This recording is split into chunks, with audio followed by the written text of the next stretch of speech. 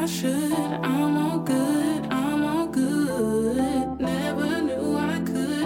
I'm all good, I'm all good. Phoenix Tales is a community celebrating everyday women overcoming extraordinary challenges in their lives, discovering the fire within, and like the phoenix enduring the ashes to rise again. Each of you has a phoenix tale or a phoenix moment. As we create this community of women with grace and grit, share your own phoenix tale or your own phoenix moment on our website. We're honored to hear another story to welcome another phoenix. Today's guest is Roshana Green, a nonprofit executive and Forest Yoga lineage guardian. She describes the life-altering moment when her mother's mental illness took over their lives. Taking charge of her mother's care and all of the complications of such care, her unwavering love and resolve to care for her mother teaches her the greatest lesson of all, unwavering love and resolve to care for herself. Please welcome Roshana Green. So welcome, Roshana. I always start the conversation off by asking that one big question. And that question is, has there been an event in your life, personal or professional, that was challenging that might have redirected the course of your life? That is a big question. You know how to start a conversation. And when you ask me that, the first thing that comes to mind is before I started business school, 2004, I was living in Houston with my mother. And unbeknownst to me, my mother had been struggling with schizophrenia her entire life. But raising 4 children, somehow she managed to keep it all together until triggering event was my youngest sister leaving the nest. And this was happening around the same time I was setting out to start business school. And she sort of had this major psychotic break that, not to make her, what was going on with her about me solely, but it was a pivotal turn for me because it sent me into a cycle that I battled most of my life of trying to balance self-care with care of others, if that makes any sense.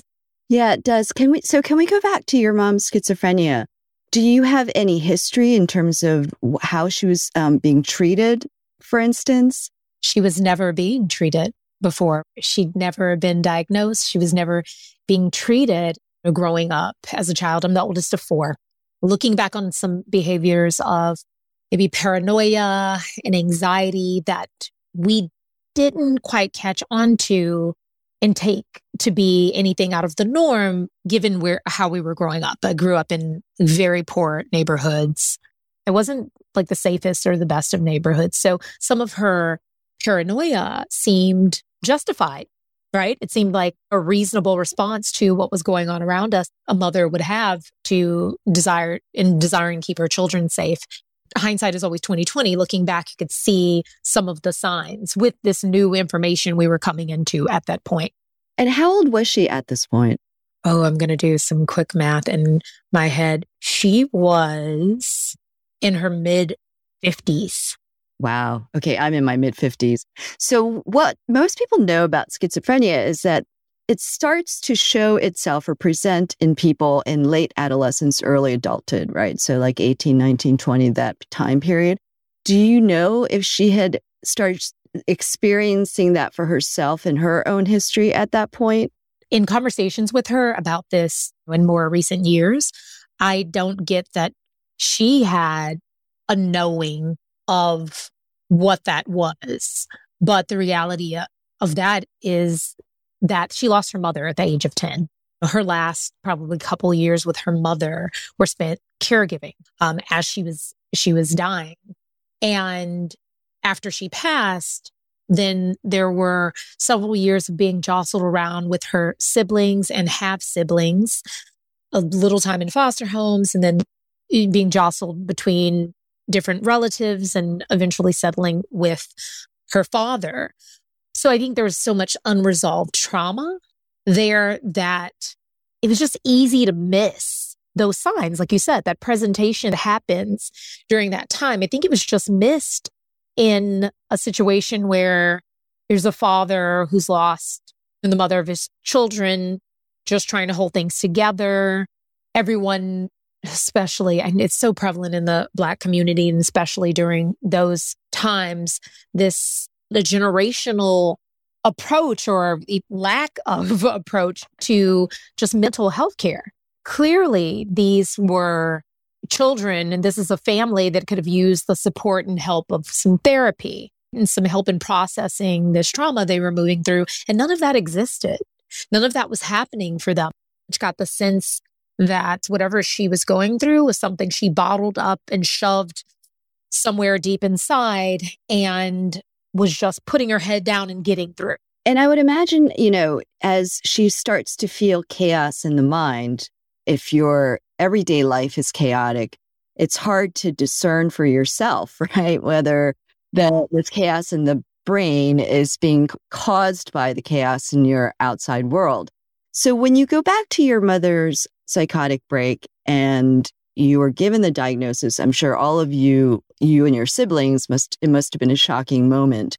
What was the process for her to start to deal with her illness in that institutional setting?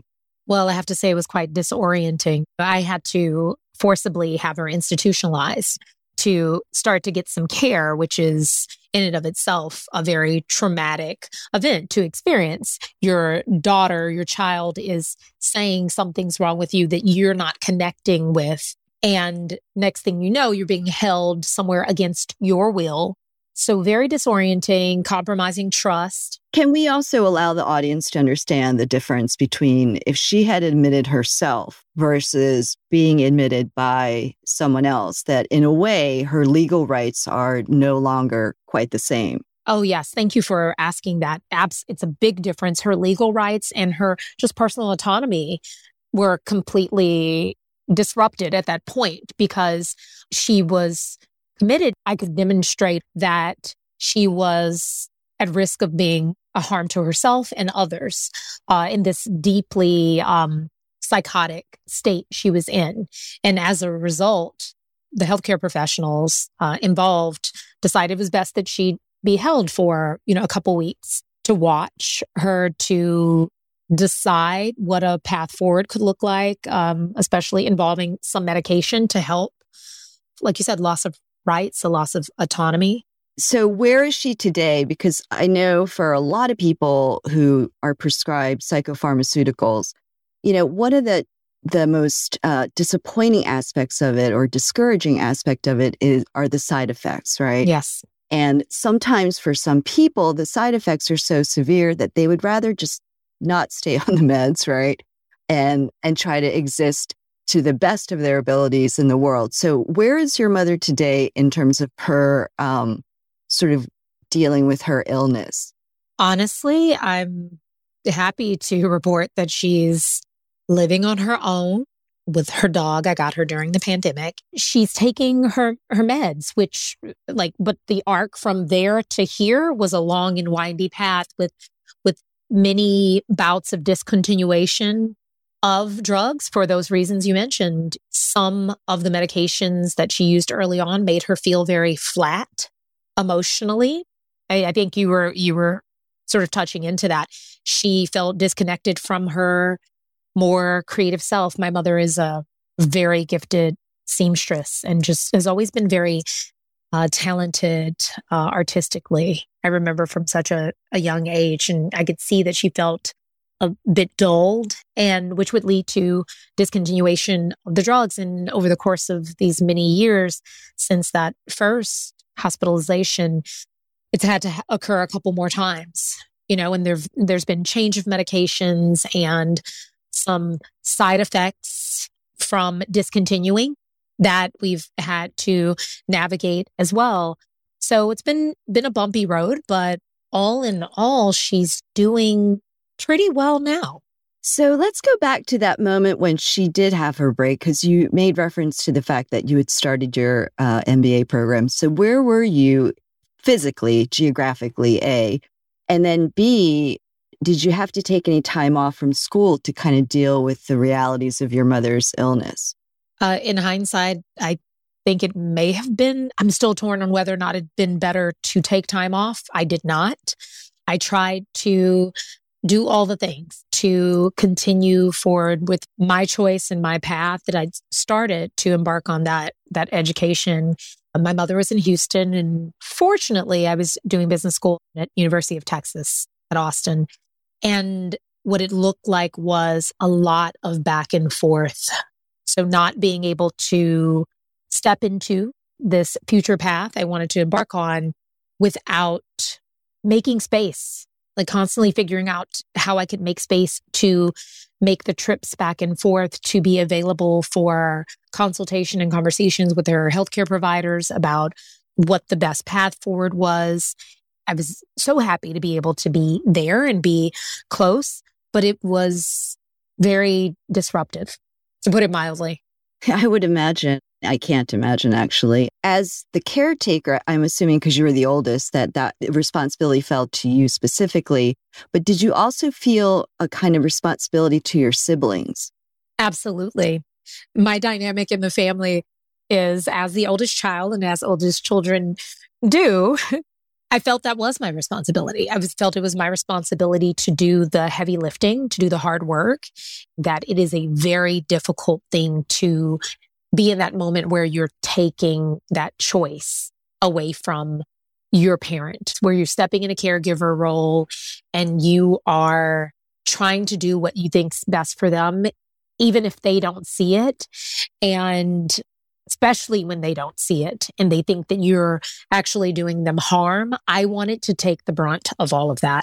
I did not want my siblings to be on the receiving end of any of that.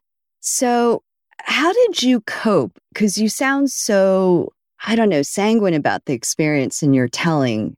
And I would imagine that the emotional fallout for you personally, being a caretaker, and like you said, and it's the truth, institutionalizing your own mother, and at the same time trying to find and accomplish your own dreams. So what was the emotional fallout for you like? And are you still kind of parsing through that for yourself? It's funny you ask that, because I was actually on the verge of tears I think I know how to tell the story. It does come across initially as sanguine, but it's hard. I think what I led with it's that it was a pivotal moment for me, because the guilt around wanting to focus on yourself. Because you would view that as being selfish, right? Absolutely. Wholeheartedly at that point in my life, that 100% felt like a selfish feeling, a selfish thought, to be able to focus, to desire to have. I felt guilty for having the thought, but at the same time, I was grateful to be able to step in and be of service and to take care of my mother, who there was no way I'd be able to do the things I'd already begun to do. I was doing this business school program after doing my undergraduate at Dartmouth. My mother, we navigated upbringing in these less than ideal neighborhoods and situations. And I rose above those things, and my mother was able to get me to an Ivy League college. And can you tell the audience what it is you do professionally now? Professionally now, I do a couple things. I'm the director of equity and strategic partnerships at Nalanda Institute, which is a nonprofit focused on programming around compassion and mindfulness. And in addition, I also teach yoga and meditation. I know that question was kind of a trigger for you. And I think what I was trying to get at is, even for those of us in my age bracket, we're now confronting taking care of our parents, right? Because they're elderly. And there are all sorts of responsibilities that are being foisted upon us. I can say that from my experience and sort of observing and talking to peers, that everybody has some amount of just a tiny bit of resentment that this is happening to them, right? That they have had to take on the load of being a parent to their parent. Yet at the same time, they're driven to do it because they are our parents and we love them. And we think about all of the sacrifices that they had made for us. So I'm imagining that sort of straddling those two worlds was challenging, but did you survive it by compartmentalizing it, or were you just allowing yourself to experience what you're experiencing, allow the emotions to be present, but also trying to be very present in taking care of your mother? I wish that I was that skillful when this began, having some balance in how I was processing things. I began with compartmentalization. It's like here in this box, and I'm going to set it to the side when I'm here, which for anyone who's tried this approach, it is not the most successful and useful, because despite the fact that you think you've put something in a box and put a lid on it and sat it on a shelf, it's still bubbling up within you. It's still impacting you. And so that wasn't it. I then moved into prioritizing caring for my mother over everything that was going on in my world. I didn't cancel anything per se, but it definitely was getting less energy, and I made a priority in all ways, from a time perspective, a financial perspective, decision-making perspectives. I was prioritizing care for my mother. So a bit of an overcorrection, but it was part of my process. And that had its fallout in a variety of ways. Well, yeah, because just think about the word that you use, prioritize. That's a very loaded word. With it comes a set of responsibilities that you're taking on. You're like, this is my priority. This is my responsibility. This is what I am here to do. So it's interesting that you chose the word. So in the next phase, the overcorrection hopefully got corrected? I did a couple things. One, I put myself last, right? So things starting to fall apart in my world, financial setbacks, just my own care, like health. I wasn't having any major health issues, but I just wasn't taking that daily care, that weekly care, that routine care one should for themselves. And it has a wear and tear on you mentally, emotionally. The other thing was that in making it my priority, I was creating, not just create a story, write an entire book series around how this was my job and my responsibility. And that it's easy to, in those spaces, to get into this mindset that you're doing it alone. It's so hard. Nobody's helping you. But the reality is, what part of that are you creating? Was I creating space to be helped? Was I asking for, making room to be helped? And the answer was no. I wasn't. I was choosing to shoulder that burden. I had trouble saying the word burden because that feels wrong. Yeah, and it feels like a betrayal, right? It does feel like a betrayal to use the word burden. So at what point did you arrive to where you are today? Because you sound, your mother's doing much better, thank goodness, right? And I can imagine the journey was eventful throughout the whole process. And arriving to the space of you, Roshana, today, where Roshana's like, I know how to carve out time for myself. I know how to prioritize my needs ahead of anyone else's needs without viewing it as selfishness. Where are you today in terms of that process? Well, I'll answer that first question of how I got here. A big turning point was taking my Forest Yoga Foundation teacher training in 2015.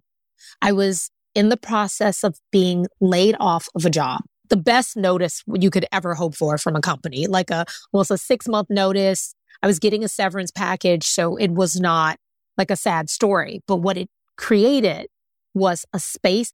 And so then that practice, my practice in Forest Yoga is something that brought me to an introspective, contemplative way of being and living. And that created this pivot where this led me to this world I really work in now in all ways, both within the institute I work for and also outside of it. One where that's very much in alignment with how I'm trying to live my life and be for myself and for others for the greater good of the collective. And that I get to help bring teachings to people that hopefully helps them find that balance more smoothly and sooner. So when you unpack this period of your life, have you had a moment, and I ask this because I've had different guests tell me stories. Like one was a cancer patient who had survived cancer, and she had been very stoic and very focused on her rehabilitation and getting better. And many months later, one day out of the blue, she's standing on some street corner and she burst into tears. The trauma of her experience came to her in a big crashing wave in that moment. So I was curious if you've had that experience of like trying to unpack the trauma that you've experienced. And then was there a moment where it was like that tsunami just came over you emotionally and psychologically? That tsunami, waves of that happened really in my teacher training.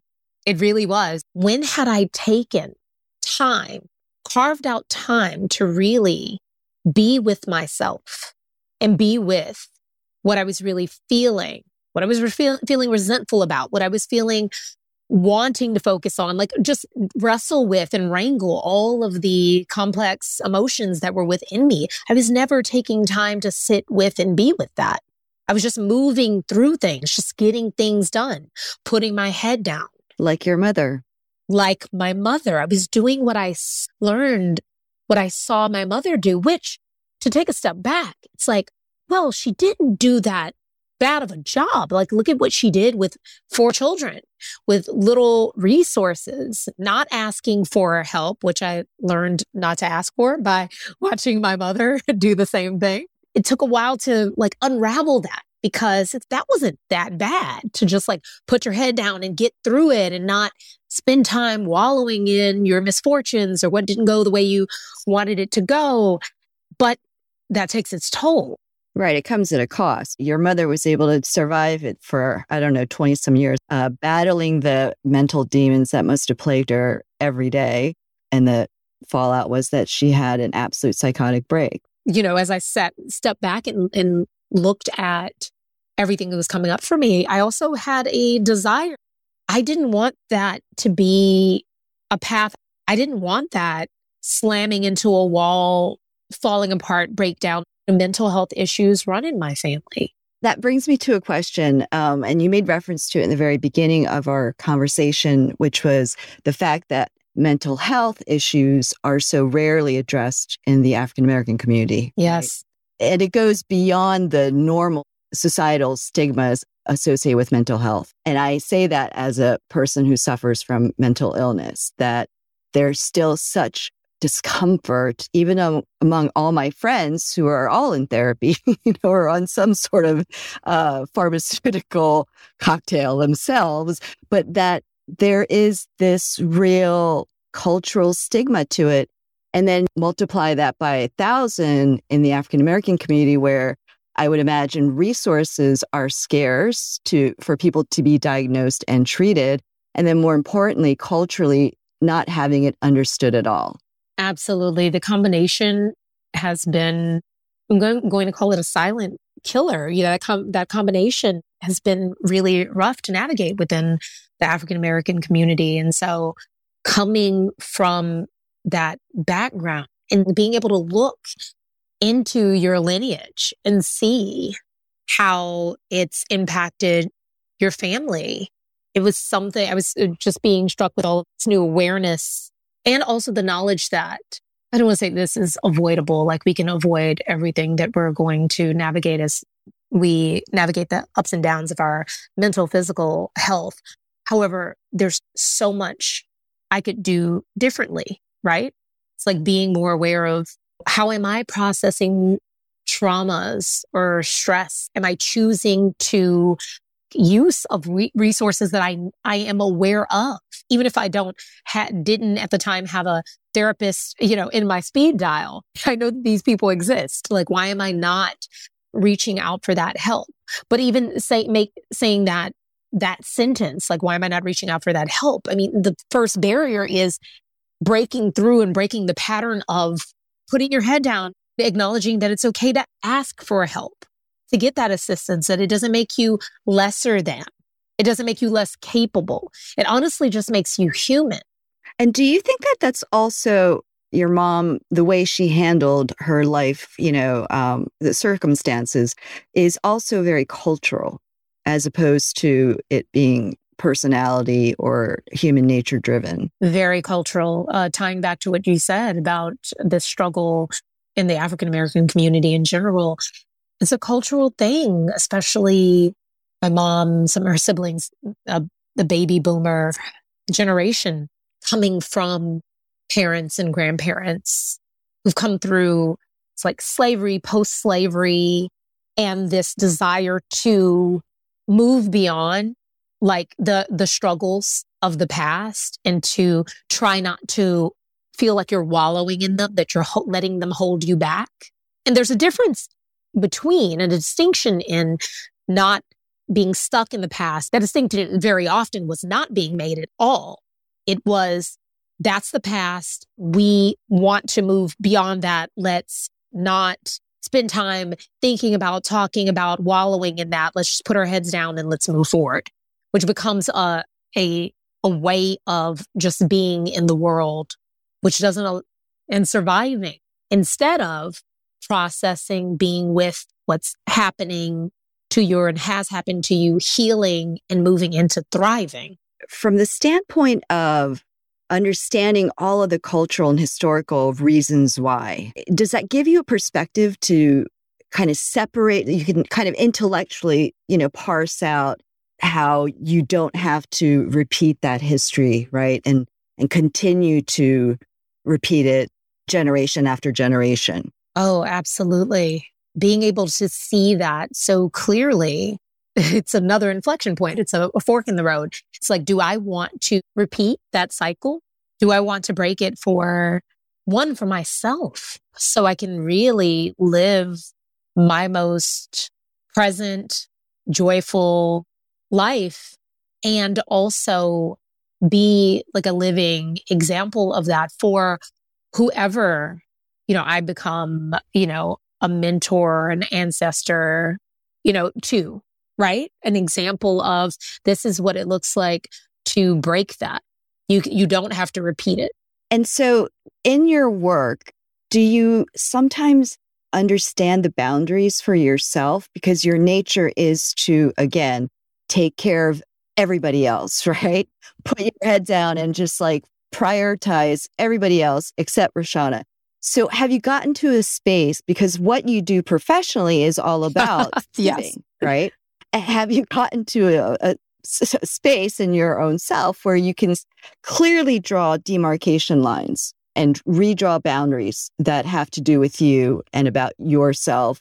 And again, still not viewing that as some act of selfishness, that your needs are as important, if not more so, than everyone else's. That is my daily practice.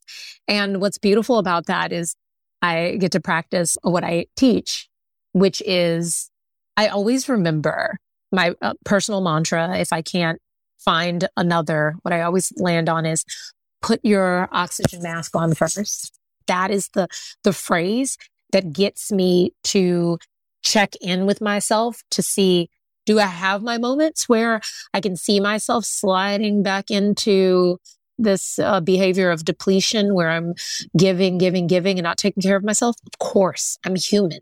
But what I'm really good at now is when I catch myself in that imbalance, I don't attack myself for having fallen into that pattern. There's no guilt in taking some time back from some things, saying no, better boundary setting. I don't feel guilty about that anymore. And what that looks like is saying no to some things, whether it's saying no if I actually don't have the bandwidth to do it. It's asking my siblings to help with something. We can divide and conquer. I'm getting really good at that. That's a really great place to end. If you could sit with someone from the future, the past, or present, who would that person be and why? What pops into my head is Malcolm X. Oh, cool. And why? I think about the arc of his entire life, but the arc of his time in view of the world. So I have this deep curiosity to like really understand like the inner workings of his mind and his heart and what shifted in him in his alignment with these different like groups, ultimately where he landed before he died, what he thought was the best approach to healing the racial divide that still plagues us now. That's beautiful. If people want to reach out to you, how can they find you? They can find me. Instagram is a place to find me if they're on Instagram. Roshana G. is my Instagram handle. New website coming soon. Thank you for listening to today's episode of Phoenix Tales, a show about women overcoming challenges and, like the phoenix, to be reborn, their lives reimagined. Make sure to tune in to our next episode to hear another inspired story. I am Juliana Kim Grant. The show is edited by Podigy.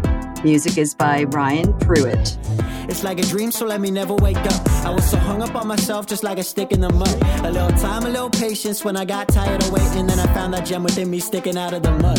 And they gon' ask me why I do it, I'ma say just because. We gon' be the best on earth, just like we be at Emrest. Pass behind me like a book bag, hanging down a coat rag. Focused on the future, not that coulda, shoulda, would have. Feeling like I should. I'm all good. I'm all good. Never knew I could. I'm all good. If you enjoyed today's episode, please leave your comments on the platform where you get your podcasts. If you think you have a Phoenix Tale, please send us a note on our Instagram and Facebook pages. If you just want to stay connected to Phoenix Tales, once again, you can go onto our Instagram and Facebook pages to get all the latest updates.